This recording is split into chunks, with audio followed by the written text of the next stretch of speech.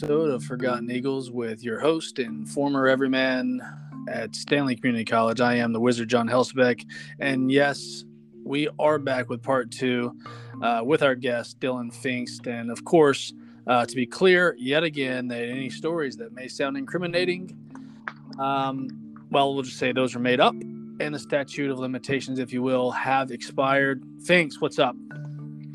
What's good, brother? Hey, man, we're back again.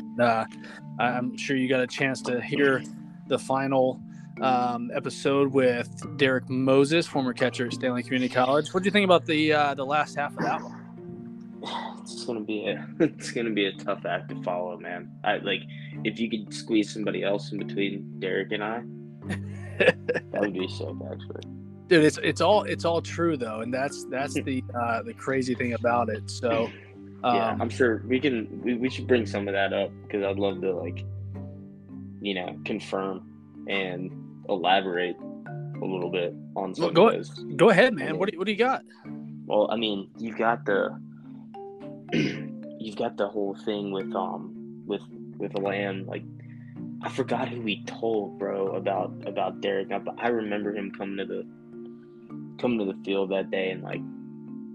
Dude, he looked like the Hulk. Like, I was like, holy shit, this is gonna be a fun day, like another fun day at the Don. And yeah, I mean that was crazy. And then the whole thing with God,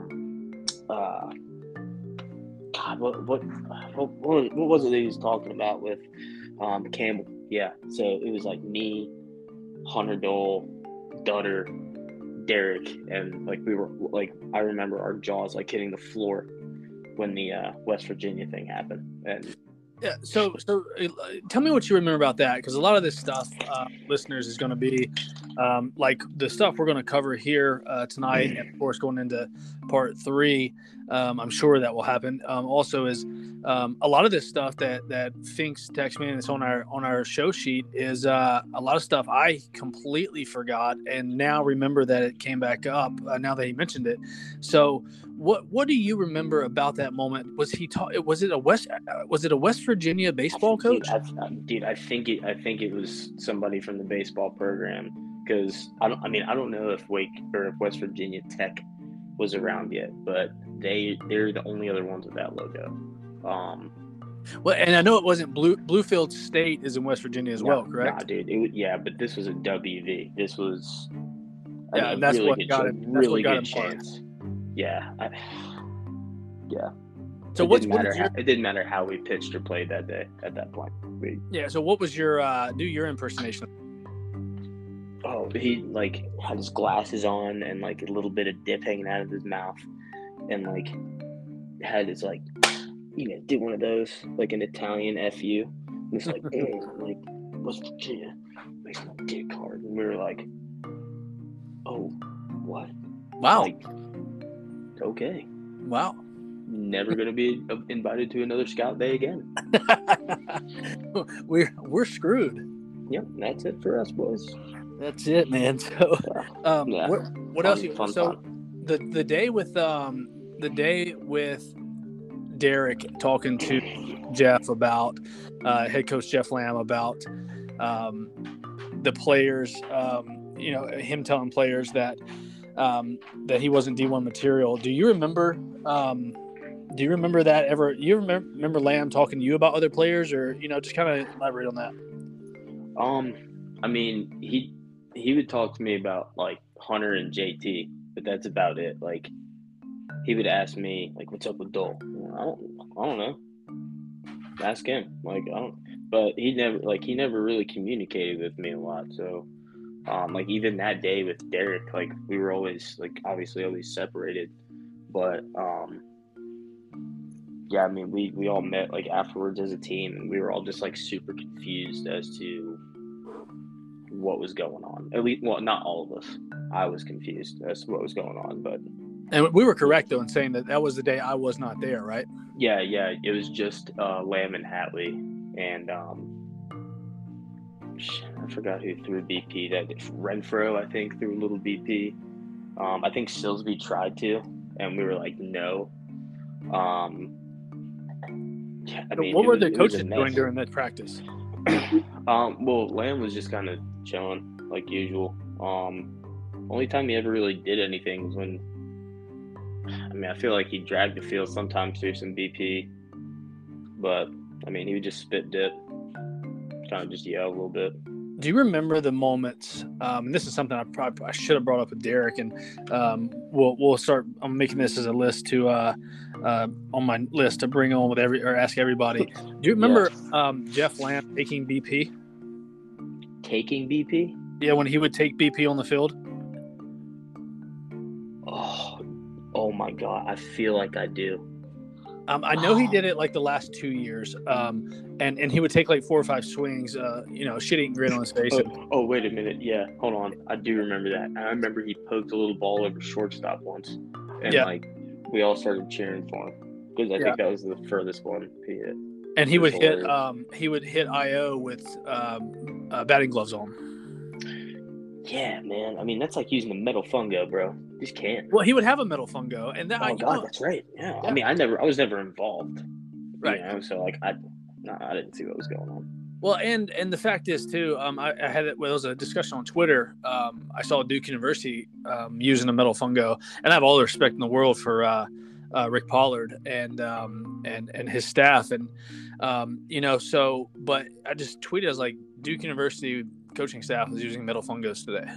I'm kind of like confused because the way I was brought up, like that's like, no offense, that's what dads use because, it's just, I don't know. It's just what dads use. And that might be honestly the coach's version of like the tweeners being back in. It might be like one of those little troll jobs. Like could be. Like, yeah. Like you making fun of me. Well, we're like 22, so suck it. Like.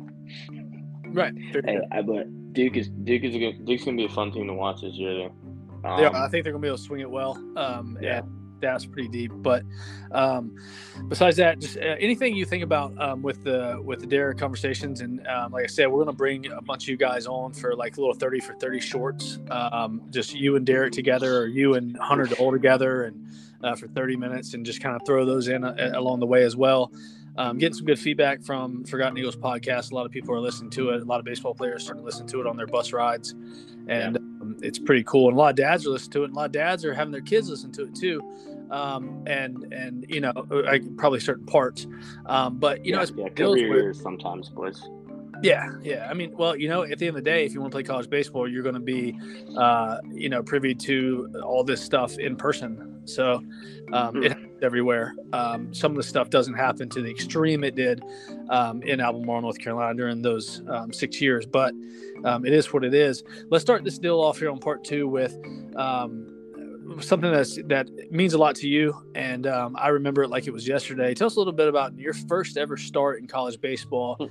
You beat a top 10 team in the nation in Lewisburg College, and shout out to Lewisburg because I know there are a couple of guys that listen to this that have played there in the past. But dude, to me, Lewisburg College is like a mini Duke basketball in the baseball realm. And what I mean by that is they have their tradition, they have their history, they're contending every year. And Frazier Field is unlike any other. You can say it doesn't have all of this and that maybe, but when you go there, if you ever get a chance to go to Lewisburg College and watch a baseball game, you'll feel that presence of something, just like you do when you enter Cameron Indoor Stadium with Duke. I love Lewisburg College. I love everything about them. Their locker room is old school. It's fantastic. I mean, everything about the college, everything about the baseball program and the place is awesome. And you went down there and you beat a top 10 team in the nation at Stanley Community College. Yeah, that was crazy. I feel like you only slated me for like an inning that day. It was like a whole staff day, and then I ended up like throwing a few more. Yeah, I remember we had like 1-1, 2-2, 1-2 or something like that. It was a doubleheader. It was 2 sevens on a Wednesday, correct? Yeah, you kind of just let me go. Yeah, I mean, you went out. I know you got out of the first in like 7 pitches. You got out of the second in like 9, and Lamb was like, "Well, we need to get Silsby going, or we need to get because he wanted to treat everything like everybody perceives it in the parental world of Wednesday. You get your your Saturday, Sunday, your weekend guys, like one inning of work or whatever. Dude, we're out here to win the game. We're out here to, if my guy's shoving, we're shoving. I don't give a shit about the weekend because the game we're playing is right now. Yeah, and that was our attitude going up there. Like, you know, in that sense, being on, I guess, both sides of like that weekday matchup against a team that, you know, you're not supposed to beat, I guess, like on paper. Right. Yeah, it didn't really matter to us. It was just like, let's go out there and play. A lot of us had played on that field, man. Like, we played so much travel ball on that field, I feel like, and like tons of tournaments. So like we're all pretty comfortable with it. And I mean, it was a weekday, so I think we were just glad to like not be at school and playing some baseball for the day. So I think that was kind of everybody's attitude, and that was definitely mine. Like, I had some friends that went there like randomly, and they came out, and that was kind of cool too. So, but let's dive in a little deeper. So you go out and you get the ball to start against. I think at the time they were number 7 or number 9 in the nation, Yeah, and just like last year, USC Union, who is either I think last year was their first year as a program, might have been their second, but second year as a program. USC Union went out and beat Walters State. And they were number 1 in the nation at the time. Some columns had them ranked second. I'll give them that, but you know, 1 or 2 is pretty good. So and USC Union came out and beat them, and then game 2 they got waxed, which we didn't get waxed. We got beat pretty good in game 2. But you go out. You're starting against this team. You have a terrific quick first inning. We got your run on the board in the first. I remember that. I do not remember how it happened, but I know it was 1-0 when you went back out in the second. What was your mindset? And was it just any other game, or did you have like I'm facing like a top 10 team in the nation? Yeah. So who's the dude that plays for the Orioles now that went there? Oh yeah. I wish you hadn't asked me that, but we will find that out. We will get it. We will get it. Yeah, he was in the lineup. So, yeah, that was. I mean, then like we didn't really know. Like I think we talked about it last time. Like we just didn't have the same access to stuff as kids do now. Mm-hmm. So, you know, I didn't know who anybody was really. I just knew they were good. So when we went up 1-0, Cedric Mullins. Cedric freaking Mullins, dude. When we went up 1-0.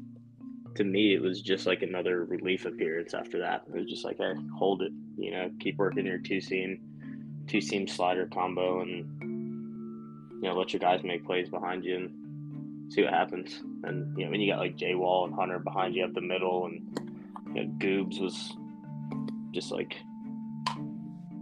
I don't even know how to explain it. He was so twitchy over at third base, like you knew he was going to get everything, dish at first, and you know, it was pretty easy to be comfortable in that spot and just think like, hey, hold whatever happens here, but give your guys a chance to win the inning, and that's what happened. I felt like it was luck almost. Like my stuff was just there for longer than like 2 innings for the first time all year, and yeah, that was just an awesome win. Like it was much different than my first like outing.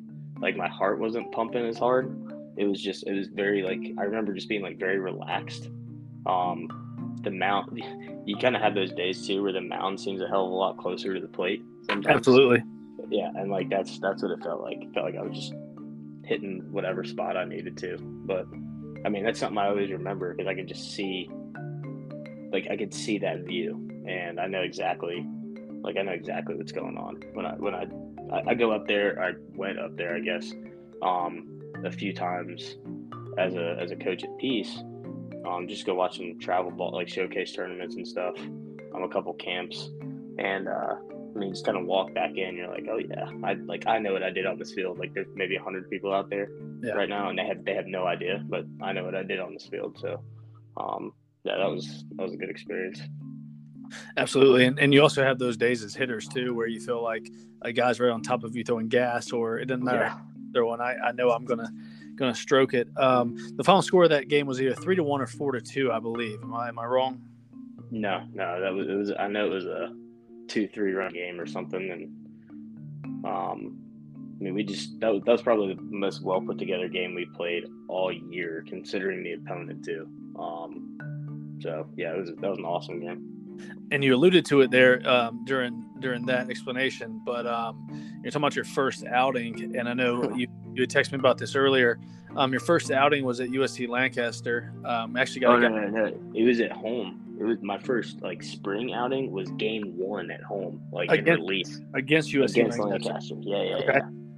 And then, so talk about your first outing against USC Lancaster. Of course, before you get into the failed Jolly Rancher play, I will explain that Jolly Rancher play if you don't mind. You want me to do that? Because no, I'll explain the Jolly Rancher play. Yes, please do, so people know how easy this actually was. So Bubba Donathan, number 5 in the program, number 1 in our hearts. He will actually be the next guest after Dylan Pfingst.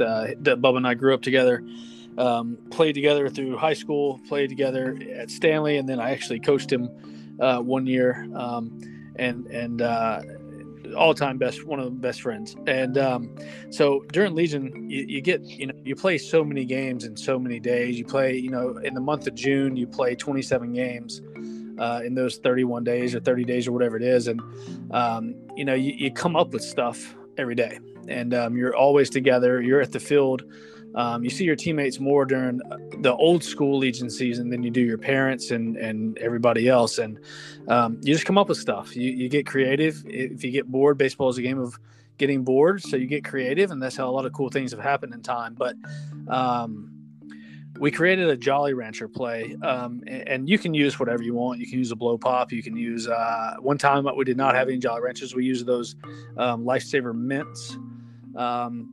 But I played shortstop, Bubba played second, and we always had to play. It was really good with Cameron Ohl, who was a pitcher in Legion. Greg Holt did well with it too. I used to catch him in the off season. Damn, I forgot about him, man. Well, not forgot about him, but that dude was good. Yeah, he was. He's fantastic. He actually went to Lewisburg College. And fun fact, I don't know if I should say this on here or not. I don't know. I just know BJ Upton, or Melvin now, has a lot more money than I do. So we'll keep it kind of, you guys can figure it out. But when Cameron Ohl went to Lewisburg to play, BJ was not taking the 9 point whatever signing bonus. 9.1, he wanted 9.7 or something. So he actually said, screw you guys, I'm gonna go to Lewisburg and play for a year and then get drafted again. Well, Lewisburg actually moved Cameron Ohl out of his dorm room, because he had the biggest dorm room in the athletic dorm, to move so BJ could live in that one, because it had its own shower and bathroom in there. And they said that for the 4 days that he was there before he ended up settling for like $9.5 million, BJ Upton, he would cloud of smoke for sure. And was just a cool, crazy, down-to-earth guy, but it was always a cloud of smoke there. And it was some good smoke too, they said. So, I imagine. Yeah, 9.5. You can create your own.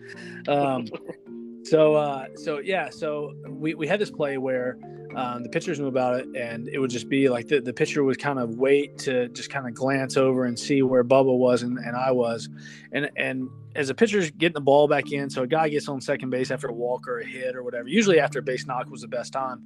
I would go up as a shortstop and toss the ball back to Cameron or to Bubba. As soon as I tossed it to Bubba tossed it to the pitcher, and I was like, hey man, what's up, man? How you been? Yeah, I'm good. Hey, you want a Jolly Rancher? They don't let me dip out here no more. You want a Jolly Rancher? And he like, nah. And then I pull one out of my back pocket and kind of like hold it up to his face. Like, hey, man, you want a Jolly Rancher? Around his side, towards the third base side, where his eyes would glance over this way. And as soon as the kid would look down at the Jolly Rancher, pitcher would throw the baseball back to Bubba. And we would pick off. We picked off quite a few guys. And we had a lot of heated arguments about it. And I remember he passed away in an automobile accident. Real skinny guy. I apologize, I do not remember his name. He he was from Randolph County, umpired a lot of my Legion games. Very, very skinny guy. Very, very, very skinny guy. JT, absolutely. You're dead on. And great guy. And one time he said, John, there ain't nothing illegal about that, but that's just wrong. And I said, hey, we got an out though, didn't we? Now we don't have a man in scoring position anymore, brother. Yeah, man. I wish I didn't mess it up the first time. All right, so tell us about this. Your first outing at UC against you at home against USC Lancaster. Did you obviously it was out of the pen, and how did you mess this up? So it was kind of garbage time, and I'm guessing we were down. Yes. Okay. And J-Wall called it, and I totally screwed it up, like my footing. And I went to throw it, and I threw it in the center field. And it was pretty embarrassing because it was my first. That was the first time I pitched in a game. So that was everybody's. That was everybody's first thing they saw out of me in the spring, and I was like, man, come on, how do you screw that up? Like that's the one you look forward to seeing when J-Wall called it. So. Well, did you ever call it again? No. Oh, you do? No. Never picked off again. Actually, for the rest of my life. Probably smart. Yeah. Probably smart for sure. So, like we did in part 2 with Derek Moses, we're going to do in part 2, and we're going to let the man that has confidently displayed that he has the scoop and remembers it vividly. We're playing Rockingham. Coach Johnson is there. He's my best buddy.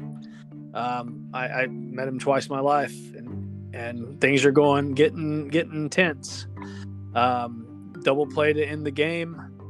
We turn the double play. We're pumped. We just had our first sweep ever, sweep in region. And the next thing I know, JT Tuttle is punching the guy that slid into second base. He was our center fielder, and things ensued. Guys punched people, and you actually were in a fight with a grown man over near second base. Start from the beginning. We got plenty of time. It's all yours. So, like from the very beginning of that, whatever you want, man. Me and Tyler Ring were up in the bullpen. We're up by 2, I think. And we're both ready. Lamb calls him in. He goes in and gets in some trouble. There's one out. I think no, there's nobody out. I come in first and second. Wait, you were the pitcher that you finished the game? I did. Okay, so you that makes more sense now as we peel back these layers. When I remember vividly the pitcher, now I see you there. I knew obviously the pitcher. Now I see you there. You and Derek were shaking hands when you realized the fight was going on. Yeah, so yep. Once that started, like me, you, and Derek actually got together there. But I know there was a ground ball to Goobs, and he kind of fumbled it, which loaded the bases. Goobs was the third baseman, by the way, for all the listeners. And Justin McDowell. Justin McDowell, and we called him Goobs. He had Pawpaw Gooby's ashes in a little urn thing around his neck, and rest in peace, Pawpaw Gooby. And he is one of the biggest misfit characters. Fantastic guy, and you guys are going to love the character when we introduce him into this. And I love how you introduced him already. That's a good backstory. Go ahead. So he fumbled a ground ball, which loaded the bases. I think I got a strikeout after that. So bases loaded, one out. Next pitch, ground ball to J-Wall, 6-4-3. I'm pumped. I'm coming over to you and Derek to that we swept. So that was huge for us. Man, the next thing I know, you run past me. I turn around and everybody is just beating the shit out of each other. So I run into the pile, and I didn't know what to do. Honestly, I had no idea what to do. Never been involved in anything like that before. So It is a weird dynamic. A lot of people think that these things are just like dudes just punching each other and stuff. It's not necessarily the case. It's and like I said on one of the podcasts, unfortunately been in like 3 or 4 of them, and it's a very, looking back, it's a very weird situation to be in. Yeah, because like it's chaos, and you just don't know what's gonna happen. Like you just got to be ready for whatever. Which I wasn't, and I got decked, and detail though, where did you get hit at? It was my left eye. I don't know who did it, but I just saw this one kid, and I just got him back. Like that was it. Like I had him on the ground, and I hit him just one good time, and then I feel something like on top of me. And I'm like, what the fuck? Like, I'm like, dude, I'm about to get rocked. Like, no doubt. And next thing I know, it's gone. And like I stand up, and I'm like looking around, like I see Dishman carrying this old dude off away from me. So 5'6", 5'7", Aaron Dishman is carrying a grown man. Correct. Yeah. That does not belong with Stanley. No, he was standing over top of Dish said he was standing over top of me, like getting ready to like hit me, like basically what he thought was the back of the head. So that's why he just like grabbed him, pulled him off like that night. But when I saw that, like I was like still amped up, ready to go, and then it finally like separated, like quickly after. It was quick, man. Like it felt like it was really fast. Like it was a quick, like people beating each other's ass, and then done. I look out in the center field. One of their guys is like hand on his knee, blood like gushing out of his nose. I remember that guy. Yeah, David Lorman hit him on the run and broke his hand. Yeah, a little crow hop there.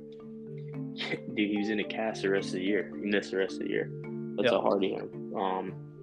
But like we're all like, breathing heavy, all red and shit. Like people are beat up, like hands are bloody, like all that stuff. Jerseys ripped, jerseys untucked. It's probably what like a fight in the yard looks like in prison. Honestly, is how I can explain it. It was nasty. So we're all sitting there. Lamb is talking to somebody, I guess Coach Johnson and whoever was umpiring. Hold on. Did you ever hit the adult? No, dude. He was gonna hit me. So it could have been. It could have been like right. It could have been his son. I don't know, but like he was getting ready to hit me, and Dishman like carried him away. But afterwards, like all that stuff's going on in the hut. Like Hatley's sitting here telling us like. First, he told us how pissed he was at us, and like what we acted like, and then he flipped it and was like, I'll tell you right now, when some bitches come after me, I'm gonna shoot him. And I was like, man, what the fuck is going on? Like we just got in this big fight. Our coach is talking about like if yelling at us for being idiots, and then says that he like kill somebody that tried to do that shit to him. And I was like, man, this is flawed. During the text message thread with some of those guys, our little group thing every now and then is, I remember you talking about Hatley's hate speech. If you don't feel comfortable doing it, don't do it. But I mean, what was he saying during? Go into like a lot of detail. Just tell us what you remember from Hatley and Lamb. Hatley was way more vocal. He was definitely like one of those blue collar guys. He would get after us pretty good. Kind of. I wouldn't say like abusive, but like he was obviously like raised a little differently than most people, and grew up in a different time, and the fact that like it's not to be clear. It's not like something where Augie Garrido, the video of him going off cussing in the clubhouse, that believe it or not, parents, that's pretty professional how Augie handled that. This was the most unprofessional thing ever. Yeah, it was kind of day in, day out, but the one after the fight was even worse, man. Like we weren't expecting that at all. Go ahead. We weren't expecting to be told like that we did wrong in that situation. Yeah, I was thrown off guard with that too, because like I'm going in like, yo, you know, we're like, this is a moment we come together, like we got each other's back here, and Right. and y'all are getting in trouble for it, and you know that's, you know, I may be wrong, but I am not that type of coach or leader that is ever going to. Now, if you guys would have like, you know, cussed out the guy and started the fight, it was just a baseball thing that happened with 18-year-old kids. Yeah, I mean, we didn't start that. Like JT just came in pumped. I remember from center field. Like this is what I was told happened. I didn't see it, but like JT came in like pumped from center field, and the dude just swung at him when he got to second base. The dude that made the front end of the double play. Right. But I mean, I know we didn't start it. I mean, we finished the shit, but we didn't start it. I remember Hatley getting after J-Wall too. Like, I don't remember what he said, but I specifically remember him like pointing J-Wall out. But like, as far as I'm concerned, J-Wall defended JT. So I mean, we were thrown off by that. But then he tried to flip it around and sound like he was defending it. He would defend us or whatever. And I was like, man, fuck that. Like, we were all so pissed at everything that happened, and we didn't understand like why we were made out to feel like that was our fault. I mean, it's, if anything, you know, cool, we have each other's backs, right? Like, that's my thing. But I don't know. I guess they saw it different, and we got bitched at for it. And I interrupted you like 3 times there, man. Just go ahead and tell us again, like what was Hatley saying, and like what did do you remember what they said in the post game? I mean, specifically, I don't remember, but like, I remember him calling us like dipshits or something shitheads, like something along those lines. But like, the fact that he like pointed J-Wall out specifically is really what kind of pissed us off. Because he got after shoot him. Well, he said he would shoot like anybody right. who, you know, and like he tried to sound like he would defend us that way, and we were like, what? Like, we're getting bitched at for like defending our teammates. And I mean, it was tough. Like, we were all pretty fired up still afterwards, and you know, that lasted a few days. So yeah, I mean, it was a crazy fight, and it was my little brother's 10th birthday. And really? He was there. Yeah, it was awesome. He'll never forget that. That's crazy. I also remember that a little kid in Elmore, I had kind of like, it wasn't even like a big brother. It wasn't like anything legit. I just met this kid, and his grandma was very, very old. She was elderly, and he was like 10 years old. I don't know if you remember him. He might have been 8. I'm not sure. And I was like, yeah, man, he just wanted like a good role model. And he was in the dugout with us a few days, and his grandma came and watched that game, and he was beside us in the dugout that game, and he witnessed all that. And I don't think he came back again. But you know, it sucked for him too, because I'm like, you know, dude, like, you want him to love baseball, and then, you know, he sees this. But I mean, at the end of the day, it was 45 competitive 18 to 21, 22-year-olds, and with a couple of idiot parents, and things just escalated. There was a huge fight in the BCBL, and I coached in that with Giovanni, and that was second. It was close to Rockingham fight. I saw some dudes get their jaws cracked in that one, and you know, that night I told the guys, I said, do not go out, go to your apartment, stay at your house, wherever you're renting, stay there, don't go out. Of course, you can't tell guys what to do in summer ball, definitely. And not in Myrtle Beach either. Yeah, exactly. And those dudes, they went out and went to the club with the team they were just fighting. You know, it's over. It's over with. Yeah, I mean, that's the fun part, I think, about baseball, is like the next day we played College of the Allegheny, and they came in from Pittsburgh. You're looking at my set list right now. You go, man. Go ahead. Start over.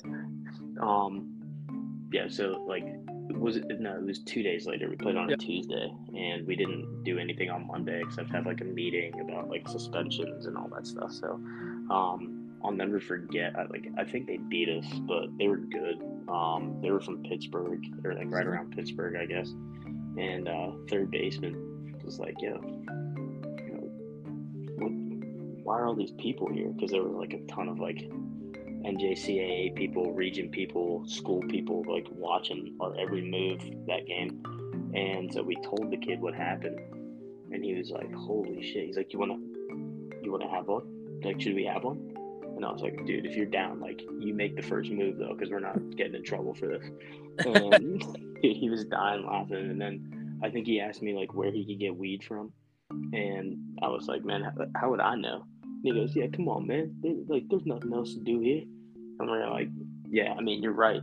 So we almost like that dude was cool as shit. He wanted to get into a fight. Like he was like, "Man, that's fucking awesome. Let's get into a fight." We're like, "Nah, dude. Like we're undermanned. Like J Wall's out. Lyles was out. Yeah, dude. Our big guns were out. I'm pretty sure."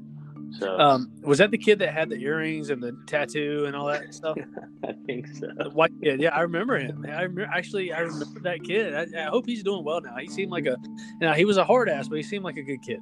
Yeah, we were chatting him up all game, man. He was funny, but yeah, that was crazy. Like right afterwards, or 2 days later, we're laughing about it with somebody, who didn't have a literal dog in the fight, but he was just that kind of made things a little bit better, honestly.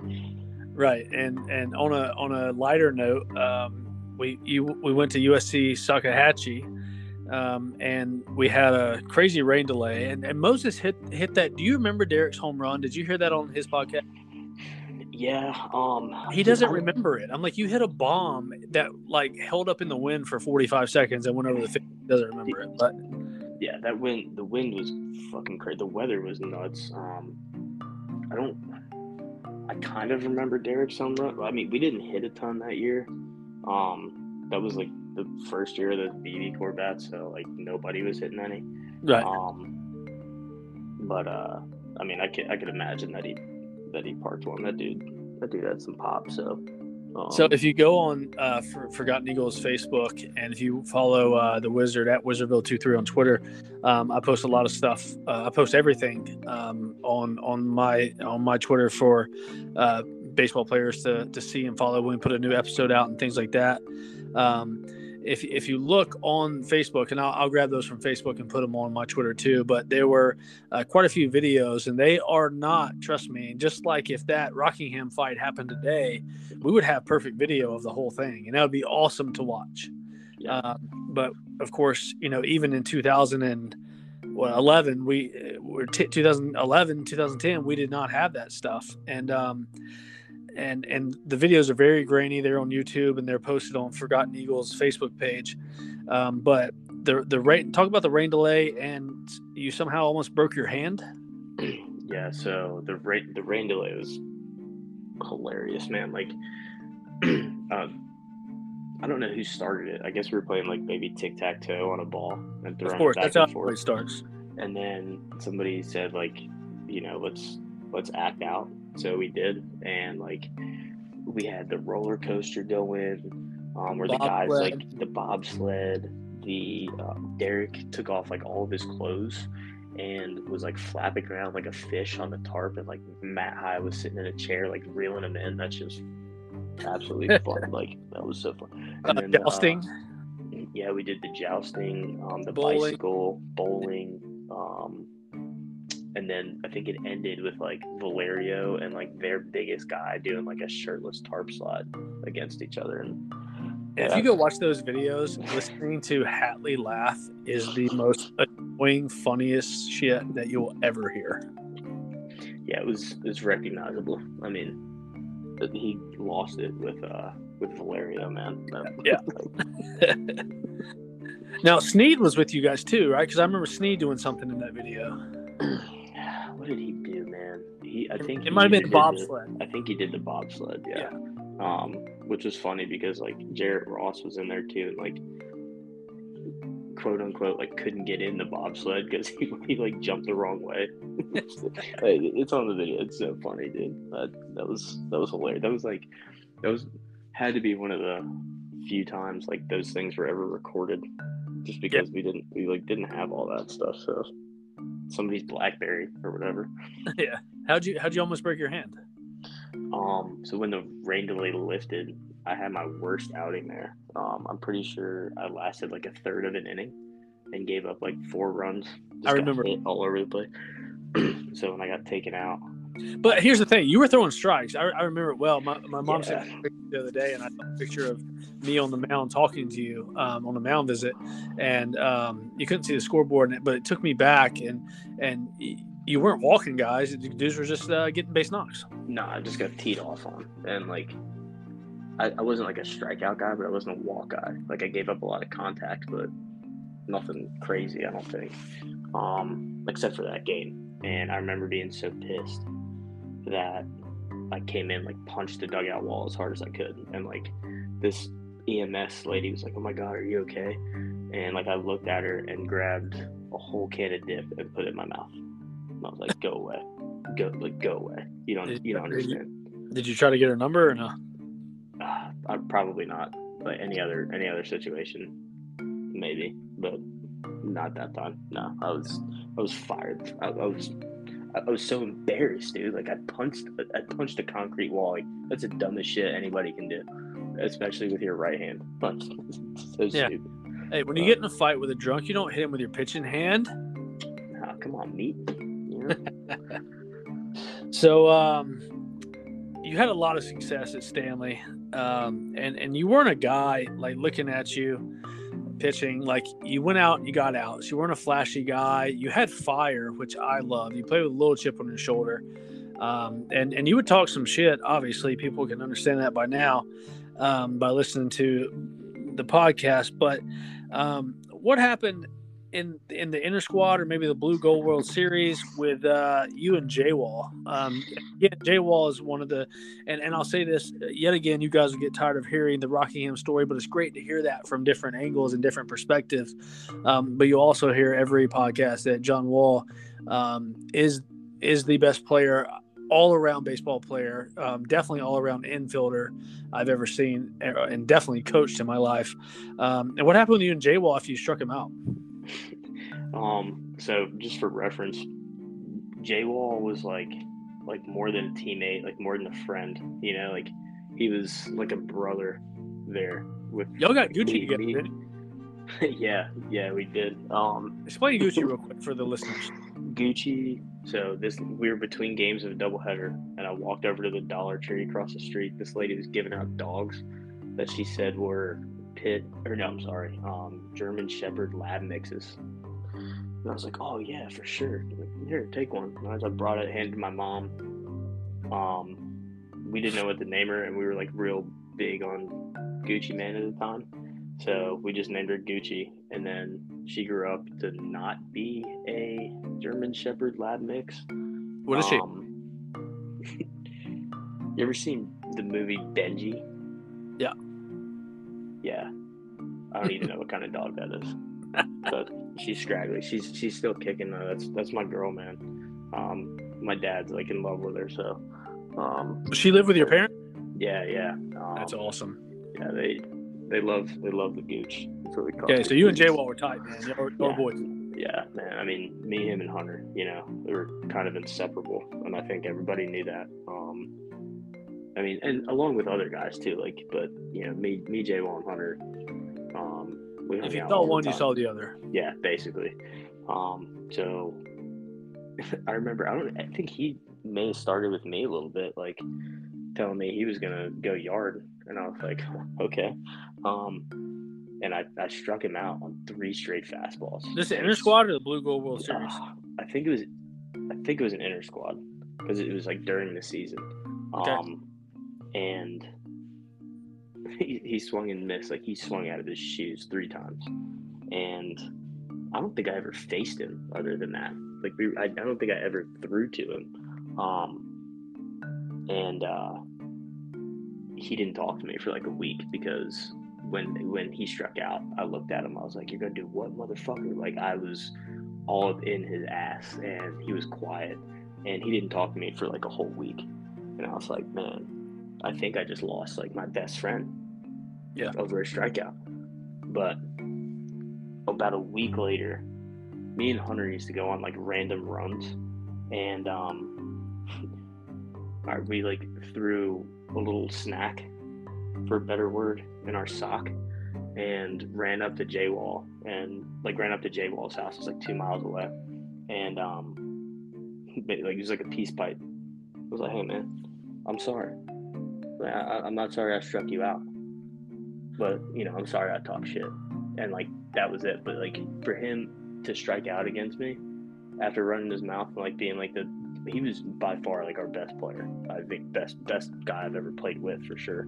Yeah. And it was just one of those moments where everybody was kind of getting after him too, because they all heard him, and I think he was a little pissed when I chimed in, and yeah, we didn't look at each other for a week, even in practice.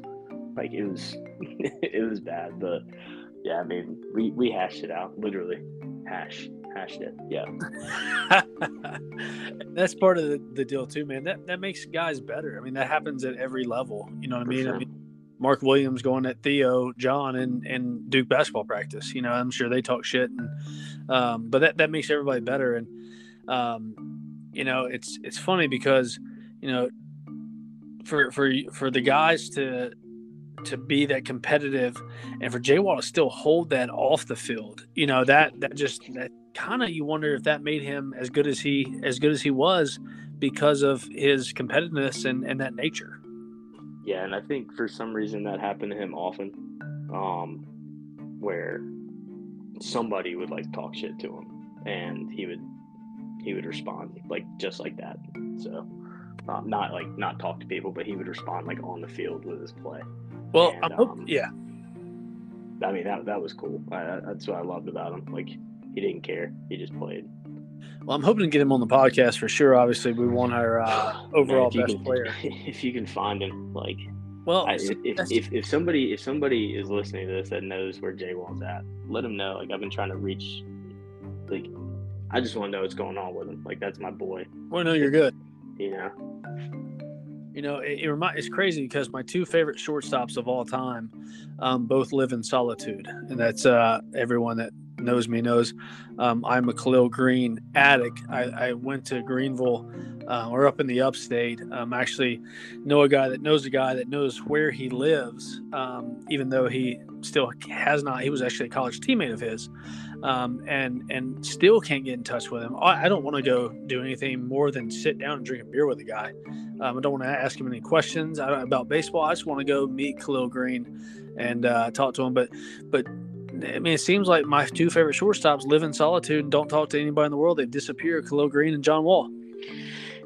Yeah, man. But I just hope that like somehow, like somebody can get reach out to him, or he can reach out to somebody, based off of this, because I feel like we can turn into like the Where's J-Wall podcast too. Like that'd be so cool. If like everybody pitched in. Yeah. It'd be like an A&E show, probably. It would be great. It would be. Spin off the Forgotten Eagles Netflix documentary right into Where's J-Wall. That'd be perfect. We get the catfish dudes out. They find everybody. Yeah, well, they hadn't found Carol Baskin's husband yet, but well, nobody will. Ever. So we go to Onondaga. We play against Onondaga. We run rule them on a walk-off double play. I mean, I remember playing Onondaga, but I have no clue what you're talking about on this set list. What's up, man? So I vividly remember the dude that was pitching too. He looked like Barry Zito, but from the right side. Okay. And we were up by 9 in like the 5th. It was 2-7. So I forgot who was up. Bases were loaded, nobody out, and their corners came in, but their middle guy stayed back, and we were like, all right, well, let's hit it to the middle of the field, I guess, or like a little blooper, something weird that a shortstop might have to come get. We win. But we hit it like somebody, whoever was hitting, hit a hard line drive, tailor-made double play ball, and they turn it, and a run scores, and we win by 10.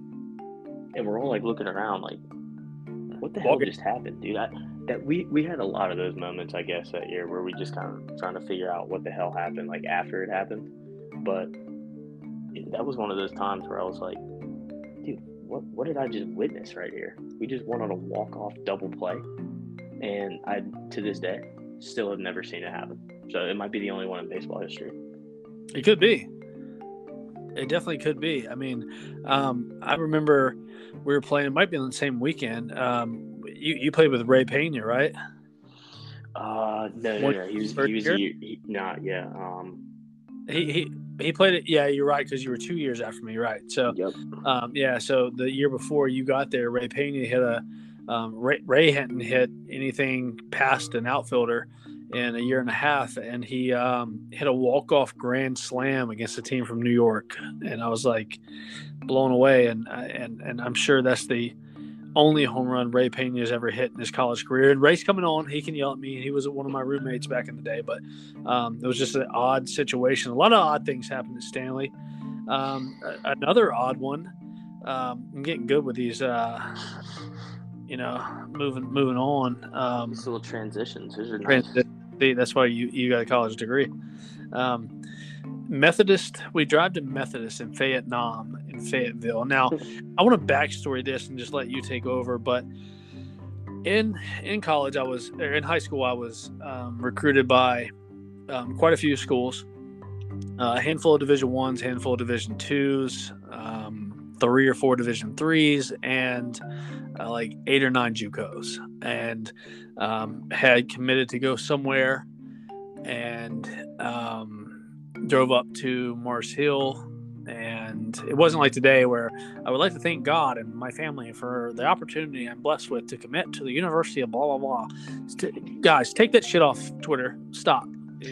Stop. Please stop. Especially the schools that don't give out scholarships. Yeah, please. That's a different show and rant, but please, for the heavens above, stop. Nobody cares. You're not going to play your first year and you'll probably transfer. Okay. So with that being said, I went and I met Coach Taylor, and I was like, I'm not going to Mars Hill. Are you kidding me? Like, what?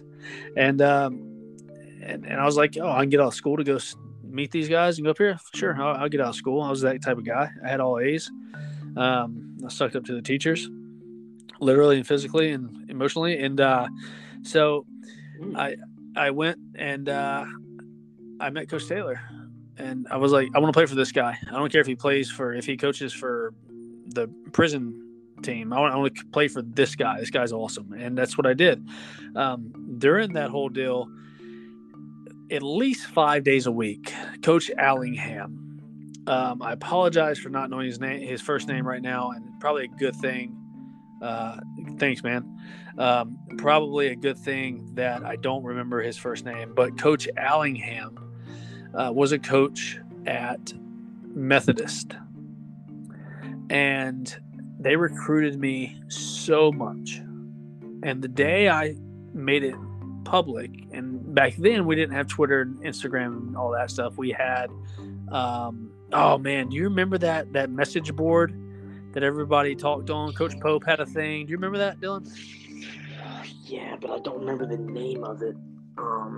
It was a message board. I know what you're talking about. Yeah, it was a board, and somebody put that Health Excellent has committed or has signed. We didn't really commit. It had signed with Mars Hill, and I got a message on my answering machine. Yeah, guys, an answering machine on a home phone line, and Coach Allingham.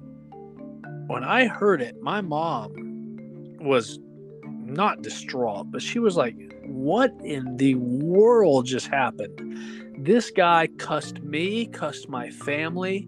I spent so much effing time recruiting you, and you don't have the decency to call me and tell me you're going. Well, look, I haven't even, first off, thought of calling him and say, look, I thought I made it clear that I wasn't going to go to Methodist to him, but apparently he needed more from me to tell him I was going to go somewhere else. Thanks for your time. But this guy went ballistic. I saw him when I was at Stanley working a Lewisburg camp in the fall one year. And I saw him, obviously he did not talk to me. And I've always wondered, because he was he was still at Methodist this year when you're about to tell the story. The next year he went and coached at Brevard. And I don't know where he is now. But I still feel like part of this was him like trying to screw me and screw us in some facet. So we have a weekday game against Methodist, obviously a 4-year school. We're a 2-year school. So they have a JV squad in quotations, that freshman, sophomore only, and they get a 12 to 24 game season, about 12 doubleheaders a year, where they, the guys that don't normally get on the field on regular college baseball days, they get a chance to play throughout the week and get some game time in. So we load up the buses. The Silver Bullet is ready to go, and we go down and we pull into Methodist. And what happens, Dylan? Nobody was there. No one. Not a soul. And we were like all ready to go. We're like stretching, we're throwing, still nobody there. We're figuring that they're still in class. Right. I mean, I like pulling the Spartanburg Methodist, like walking down the hill and changing out of their jeans into pants. But no, I mean, we waited. Nothing. Nobody ever showed up. Nobody answered a phone call. Nope. So as I'm putting a hog in, sitting in the front of the Silver Bullet, and trying to call the coaching staff, what do you guys proceed to? And we had Stanley parents there. Parents had arrived. I still don't know what happened and if we ever got any word on why they didn't show up. But what did you guys proceed to do under the direction of Jeff Lamb? I'm kidding. I don't know. I actually might have been the ringleader of this one, which I always knew you were in cahoots with Jeff. Well, I would say now, 12 years later, it's even funnier, based off of some other experiences. But we got into the cage, we were hitting a little bit, and we found like 6 or 7 BP jackets. I think we found like a set of game bases, like on this like rolling, it was almost like a hand truck, but just for bases. And I was like, hey, it'd be funny if we took all this stuff. And yeah, that'd be hilarious. Nobody even questioned it. Somebody rolled out the game bases. Everybody's walking out wearing a Methodist BP top. And we pile back on the bus and we go to cookout, I remember. And they all thought we were like the Methodist baseball team. Oh man, I think I held on to that BP jacket actually for a while, which is even better. I have no words. Like, it's just it's another day in the life of a Stanley Eagle, I guess. Sure. So during this time, were you a PO or a position player or what? Because I know we talked about a lot in the first one. You talked about when you came in and after the Blaze Day and the rain delay, you came in and you went over 3 and stuff like that. But you did get 2 hits in your lifetime as a college player, playing right field, I believe. And, yes. Yep. Yeah, and I mean, really, for this is also for the podcast and the funny stories, but also, what do you have to say to a guy that goes in as a pitcher and the Rick and Kills of the world, and they get cut, like, hey, let me hit, watch it, let me hit, and you go out and you make it. What were your feelings, like what was your mental avenue and thoughts with doing both, and all of a sudden you're just thrown into it? I was like definitely a little more confident before I stepped in the box. I think once I got into the box, I was like, oh god, this isn't going to be good. But I got a little more comfortable like taking BP every day and taking more fly balls and stuff. I'd never played a corner outfield position before. But for some reason, I was much better at right field than I was left. I remember getting burnt one time in left field and like coming in asking Lamb to like switch me right away. I was like, move me over right or we're gonna lose. And Matt High was playing center, and like confused the shit out of him when that happened. But like, because like all of us kind of jumped into some sort of role. Not all of us, but I don't know why he picked me of all people. But I'm sure there's some other able-bodied pitchers that could do that. So, I mean, I just kind of tried to take advantage of it, have some fun with it. Finish my career with a 222 batting average, like higher than some people. So, I'm a legend, I guess, in my own mind as a hitter. But yeah, I mean, it's a totally different mindset when you're a two-way guy, and I was kind of used to it because of high school ball. Like, again, we didn't have like POs. Now I think it's definitely something that's way more difficult to do, just because of specialization with baseball. But it's not impossible. You know, you see college guys doing it more often, and I think that's kind of a good. You tell people, you know, when they're young, play as many sports as you can. Well, if you're going to be a baseball player, like, play as much of different positions as you can, hit, pitch, like, just try and be a do-it-all guy, because that's what's so valuable about a guy like that in baseball. Like, you know, like basketball, like, you should be able to catch, shoot, pass, rebound, play defense. You know, other sports, you're not like so tied into a specialization. Like cornerbacks can be receivers, I think, and I don't know about vice versa, but I mean, you've got in football guys that line up on the line and they're linebackers. So I mean, in baseball, you know, if you're an outfielder, you're an outfielder. But try and do as much as you can and see what happens. Like, you never know. Like, now it's just everybody wants to be Ohtani, but you know, not everybody's going to throw 100 and hit, you know, 5,000 home runs. It's just not in the cards anymore. But you know, if kids start doing that more, I think we'd see some really fun baseball. You know, at the minor league and major league level. Like, pitchers still have to go up there and hit in the NL, right? So, you know, make yourself a little valuable. Like Madison Bumgarner. Who's the other guy? Mike Hampton. Remember him? Right. Yeah. Like, that dude hit home runs. You know, Bumgarner hits home runs. Freaking Bartolo Colon hit a bomb. You know, that's like, just do as much as you can as a baseball player. Absolutely, and it's crazy, man, that this world. I know, and we'll do this at the end of the third podcast for sure. But about, like Derek and I did, talking about youth baseball and trying to give a little bit of our insight to whoever's listening, and hopefully help someone down the road. But in my travels this summer, I actually saw 12-year-old kids that were POs.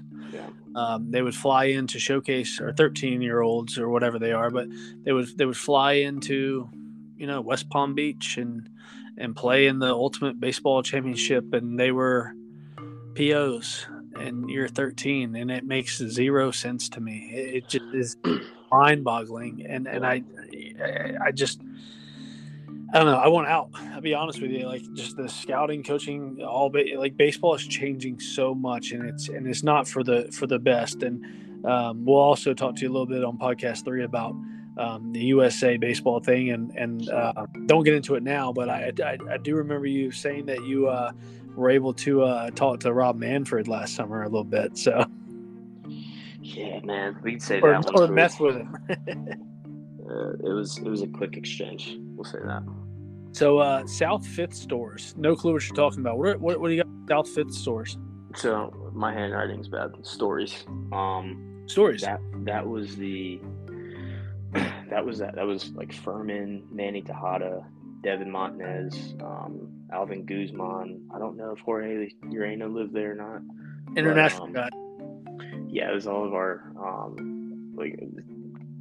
like all the Hispanic guys on the team lived together. We always went over there. So much fun. Absolutely. They were all Charlotte guys too, which was cool. So their families were close, and so we got to meet a lot of their families and make some good food too, boy. Man, that's like they'd bring trays of food over, and they'd call us, be like, "Yo, come over!" Like, you know, they dropped off food, and come hang out. We're like, oh, hell yeah, let's go. So, yeah, we would do that like every Sunday, I think, and I I mean, thought that was Mama Noise Day. Or that was that's Friday. No, that's Friday, Friday. dude. Come on, Gotcha. yeah, come on, dude. Don't mess up the food schedule. Like, My bad. no, it's okay. It's okay. It's throwing me off.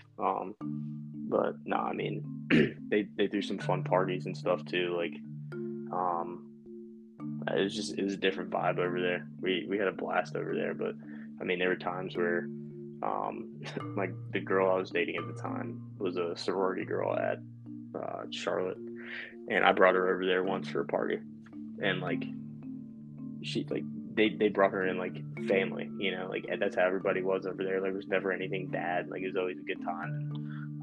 It was in a rough part of town, but just, you didn't really like feel like you were in like any sort of danger over there. Like, it was like a real it was a real cool place to go, and we'd stay up playing like Call of Duty over there like till 2 in the morning, and then go home, or you know, wait till we'd always be pumped for Sundays because again that was like family day, and like we didn't get a ton of chances to do that stuff. So for them to do that was a blast. But they also had some really really good alcohol. I'll say that, like the liquor that would be over, like people would their family would bring over, never even heard of it, drink Yeah. it. It'd be like we'd throw down. It was so much fun. So did you ever have? I know I talked about one time. Ray Pena's mom would always make lamb, rice, and beans. Yup. And it'd be like 4 or 5 cheap, you know, those like Dollar Tree throwaway tin foil, you know, dishes, and we would eat that, dude. You know, she's like, "Here's some food for the week." Dude, we'd have that thing going in a night. And it was just the best food ever. Yeah, it was like a buffet line, man. Like, you just walked over there. Like, I mean, there was always rice. There was always like different kinds of beans. That's the first time I ever had sweet beans before in my life, which those rock if you ever get a chance to eat it. Pork, chicken, lamb, all of it, man. Like, it was that was a spot. I'd rather go there than like I'd rather go there on Sunday than like go to a restaurant all day long. Oh, for sure, for sure. So to kind of wrap up part 2, going into part 3, we're going to talk about. We'll open with a. I don't know how long it'll take. It might take long, it might not. But we'll talk about a pool hall night in Myrtle Beach after you and I were after you graduated or left Stanley. This was years later, I believe. I was actually married at the time to a West Forsyth graduate, my first wife. And then we'll talk about a little bit about the Ironman Challenge, some thoughts and memories on that. Of course, the USA Baseball and Rob Manfred and the MLB Draft Combine that you were able to be a part in. Also, I want to talk a little bit about this guy named David, and we'll talk about David in that one. And this was a story from last summer when I was actually able to see you again for the first time in a long time at 7:30 in the morning when I just got cussed out by a guy. And it was just a random deal.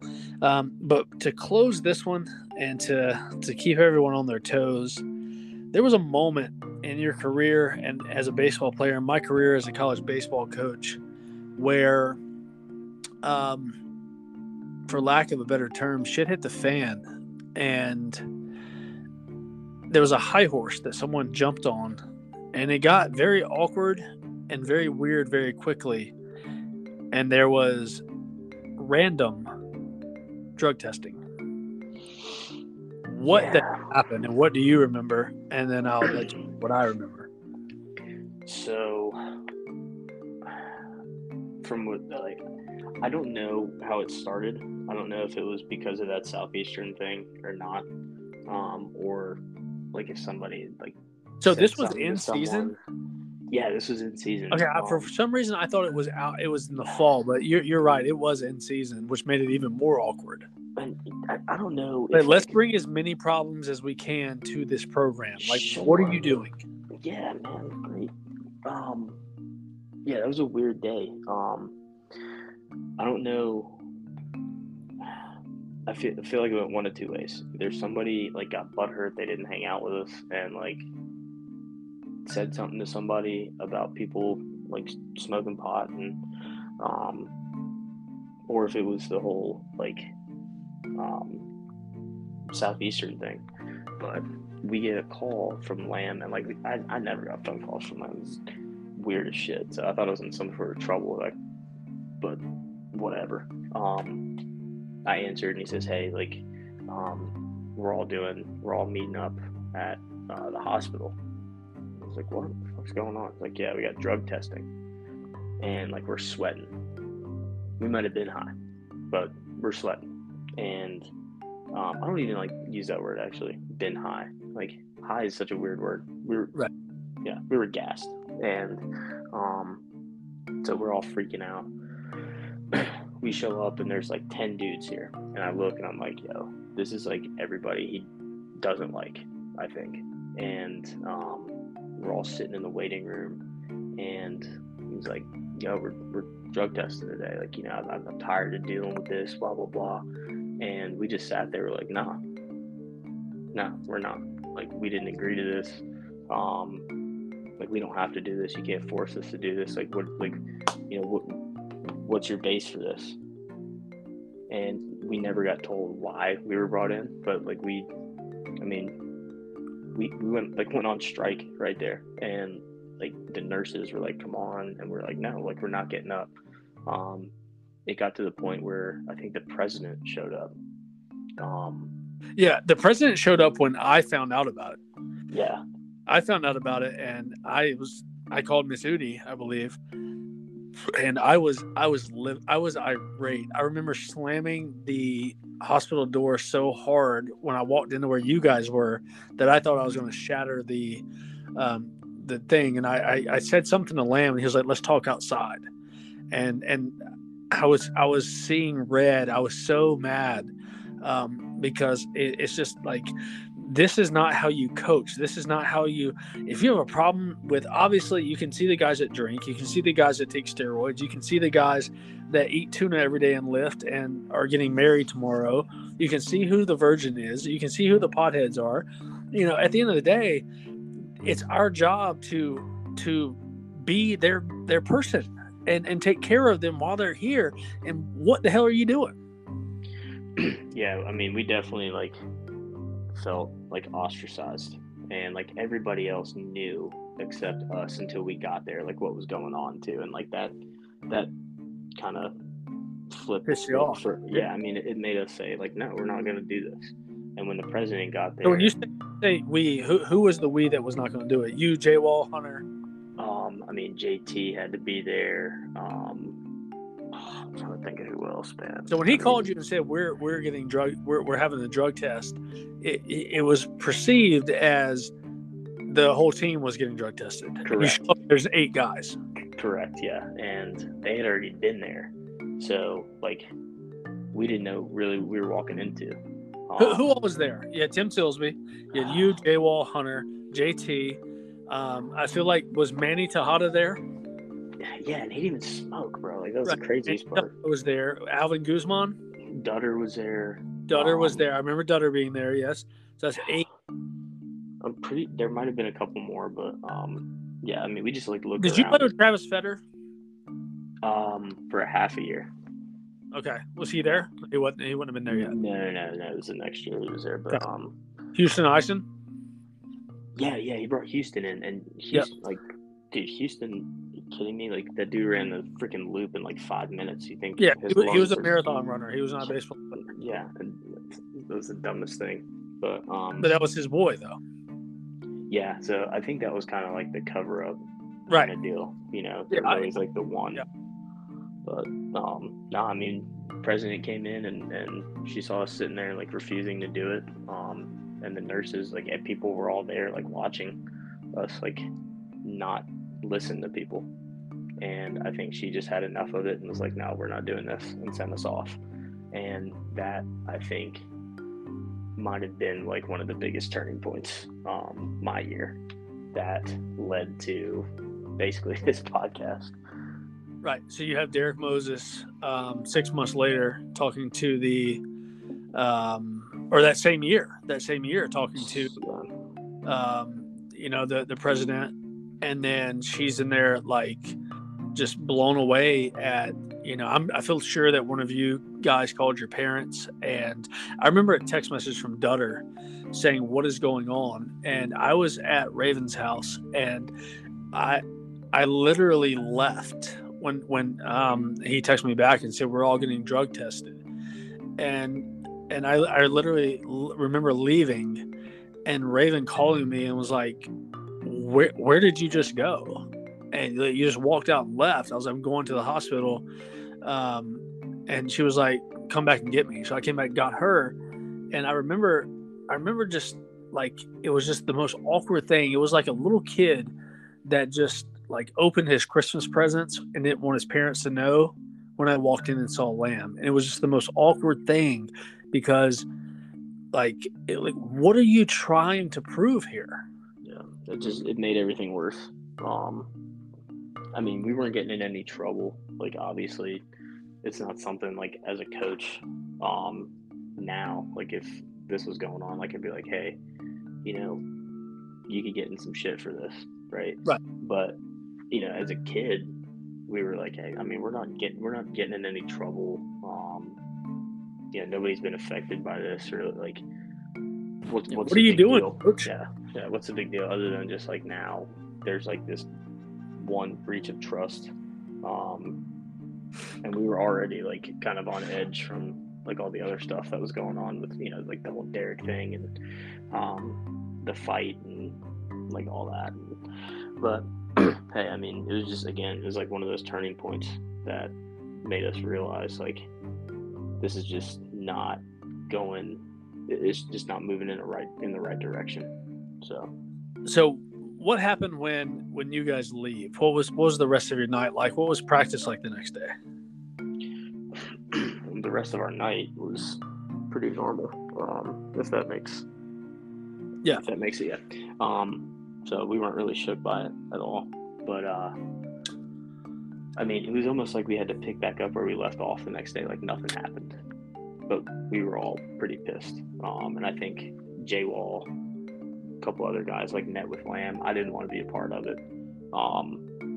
Like for the simple reason, like I was just tired of like dealing with that stuff all the time. There was just always something, and so I just stayed away from it. But it was like nothing happened. It just like dissipated. And we're like, dude, that is one of the worst feelings. First of all, to be called out by your coach, and then just kind of be in this mindset of like, this dude doesn't have our back like at all, and then to just go out and like pretend like nothing happened. We were tired of it. Like we were just sick of it. Do you feel like that played a part in any like? Obviously, you guys didn't like Lamb, and again, like I said on Derek Moses podcast, that this is not a slam Lamb podcast. We're going to bring him on and we're going to talk to him about all these things, and it will not be an awkward conversation with me. It would be probably awkward for some guys to listen to, like, oh geez, Elspeth's an idiot for, you know, he's got some balls on him for doing this. But do you feel like it was a situation where it did it help you guys as players? Because at that point I started learning how to coach and how to be a coach. You're there with your boys, but you also have to give them their freedom and their ability to talk shit. I'm sure people talk shit about me at times, and I'm sure guys will at some point on this podcast. Luckily so far you and Derek have not, and Bubba won't, but I'm sure there'll be a Bo McBride that will at some point have something to be for Jacob Wright or some other guys, and that's perfectly fine, 100%. But do you feel like you guys were able to? Did you guys get closer because of all that crap? Like you just said, you had the fight, you had the drug testing, you had the other stuff going on, or did you feel like that was kind of a shot in the hip? As a team, I mean, they were like, you know, the percentage of guys that like, you know, didn't do anything other than sit in their apartment, so I felt like they didn't really care. But you know, everybody else kind of came together, and it was just like, hey, like, screw all this stuff. Like, let's just play. Let's play and have and you know, do it for each other instead. And I mean, that point, it became evident, like, hey, we can win if like we have we had more than one opponent for the rest of the year, and like we wanted to prove that we weren't like shitheads, that we weren't like what people were making us out to be, and that we were all there for a common purpose. And it was just one, it was to win games, and two, like get to the next level. So if anything, we straightened up a little bit. We did that on our own, and it was like for no reason. Like we weren't scared of another test. We weren't like. It was just a matter of like, hey, let's just show this guy like what he thinks of us is not right, and we'll make him look like the idiot. We're not going to be made to look dumb here. Gotcha. I mean, and that makes sense. It's a lot of stuff that happens throughout the course of college baseball season, or any college athletic season, where coaches have to deal with stuff. But it just always seems that Jeff Lamb tended to deal with things in the manner that would throw everyone else under the bus. Yeah, it wasn't respectable, and like, you said like people didn't like Lamb. Like, I mean, as a coach, people aren't gonna like you, but don't disrespect people. Right. They may not like the way you do things, carry yourself, like things you say, but like how you say things to people and how like your actions. That speaks volumes. So, yeah, I mean it was a non-like, and then it turned into a non-respect, and that's a bad recipe, man. Absolutely, and that's why we actually named part 3 with Derek Moses, like he said, expectation and autonomy. Sure. And it just makes a ton of sense. And but to wrap this up, it'll be a quick one. And we'll get to bed on this late call here. What describe ask one of the funniest moments of my life, and we used to text each other randomly and just say ask. It was awesome. Yeah, I mean, well, first off, say it for the listeners. Just say it like you used to say it. Ask. So you nailed it. That came about. I was in high school, and we were in some class, and our teacher was like talking about, I don't even know what. This dude in our class raised his hand and goes, "Hey, yeah, none of us asked about any of this," and we all just started dying, bro. And that just became like the baseball team's thing. So anytime somebody would like that would be our thing. Like, dude, did I ask? No, I didn't. It's beyond disrespectful, and it's one word. But that turned into ask, and I'm pretty sure people are still saying that, dude. I mean, it's like 20 years later. I do. Yeah, I do. I think somebody even made a Twitter that like would tweet at people and say ask on their tweets. It wasn't me. But yeah, I mean, it was just one of those little goofy things, man. And it's still funny. I don't care what anybody says. Like, people that say it's not funny, they just got asked too much. That's my opinion. It's just like Frank Nicolosi, man. He used to say all the time. He'd be like, he'd say sleep nights when a guy would make like 2 errors back to back, or a kid went back up a base. He'd be like, sleep nights. And I'm like, what the hell are you talking about? Like, you sleep at night. It's 2 o'clock in the afternoon. Wake up. I'm like, yeah. Yeah, sleep nights. I like that one. That's an ask to me. It's on the same level. I appreciate it, man. We'll get back and get part 3 done, and we'll get it out, and we'll just keep ruffling some feathers, and hopefully we get it's going to take time, and it's going to be a fun ride and journey, and so pumped that you were our second guest, and much love. Appreciate it. Personal question. Yeah. What's that? Yeah, go ahead. Yeah, personal question. You guys have any puppies right now that you are training? Yeah. Right now we got a 6-month-old black lab that he's a little hellion. He's like very raw in his training compared to a lot of the dogs we've had, but yeah, it's the program is awesome. Like, we've been doing it for 2 years. We took in a lab. We took in a lab as a puppy to start. and he went off to go train even more. And now we've been getting dogs that are like almost graduated. We're actually going to a graduation ceremony tomorrow for a few of our dogs. We've almost gotten to 25, 30 dogs, I guess, in the last 2 years. And they all train for like mobility and medical assistance to help folks out that need a buddy around to kind of go through day-to-day things that you wouldn't even think about being an issue. But yeah, it's been extremely rewarding experience. Definitely I could talk about it all night, but like we can make part 3 like grown up Dylan.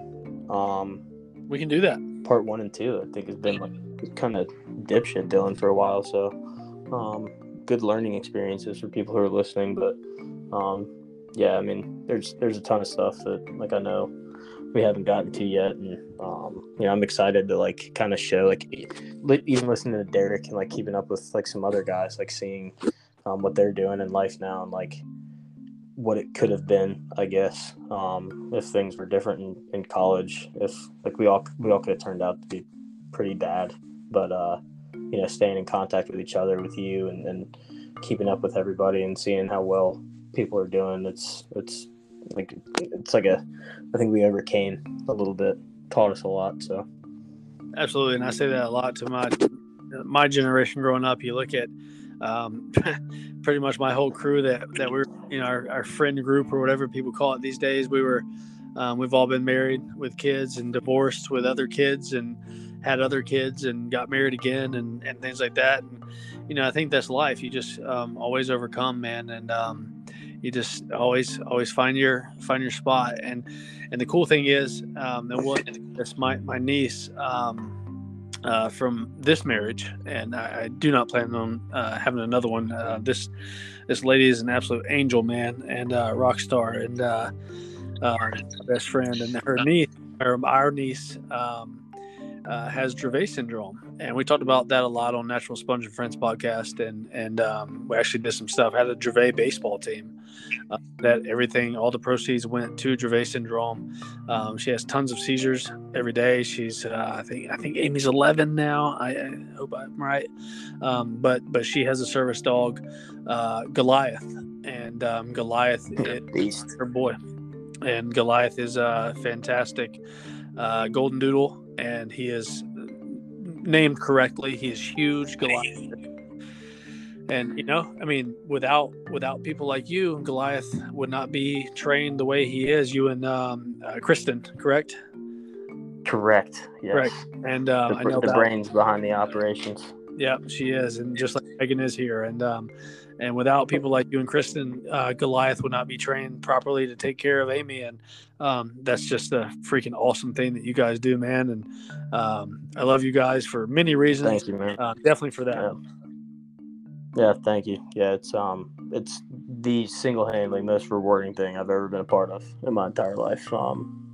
Would highly recommend anybody that gets a chance to like volunteer with any organization like that, whether it's even if it's not dogs. Get involved with Miracle League if you're a baseball person, and then just see like the joy that something that we could take for granted brings to people's faces that may have some struggles doing just regular old day-to-day stuff. Like, get involved with it, and just personal fulfillment's great, but when you get it from other people's happiness, it's different. So highly recommend it if anybody gets a chance. Absolutely. Put your phones down and go help other people, man. Dylan, appreciate it, man. And ask.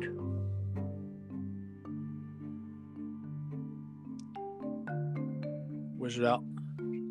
Up. Thanks, brother. Later.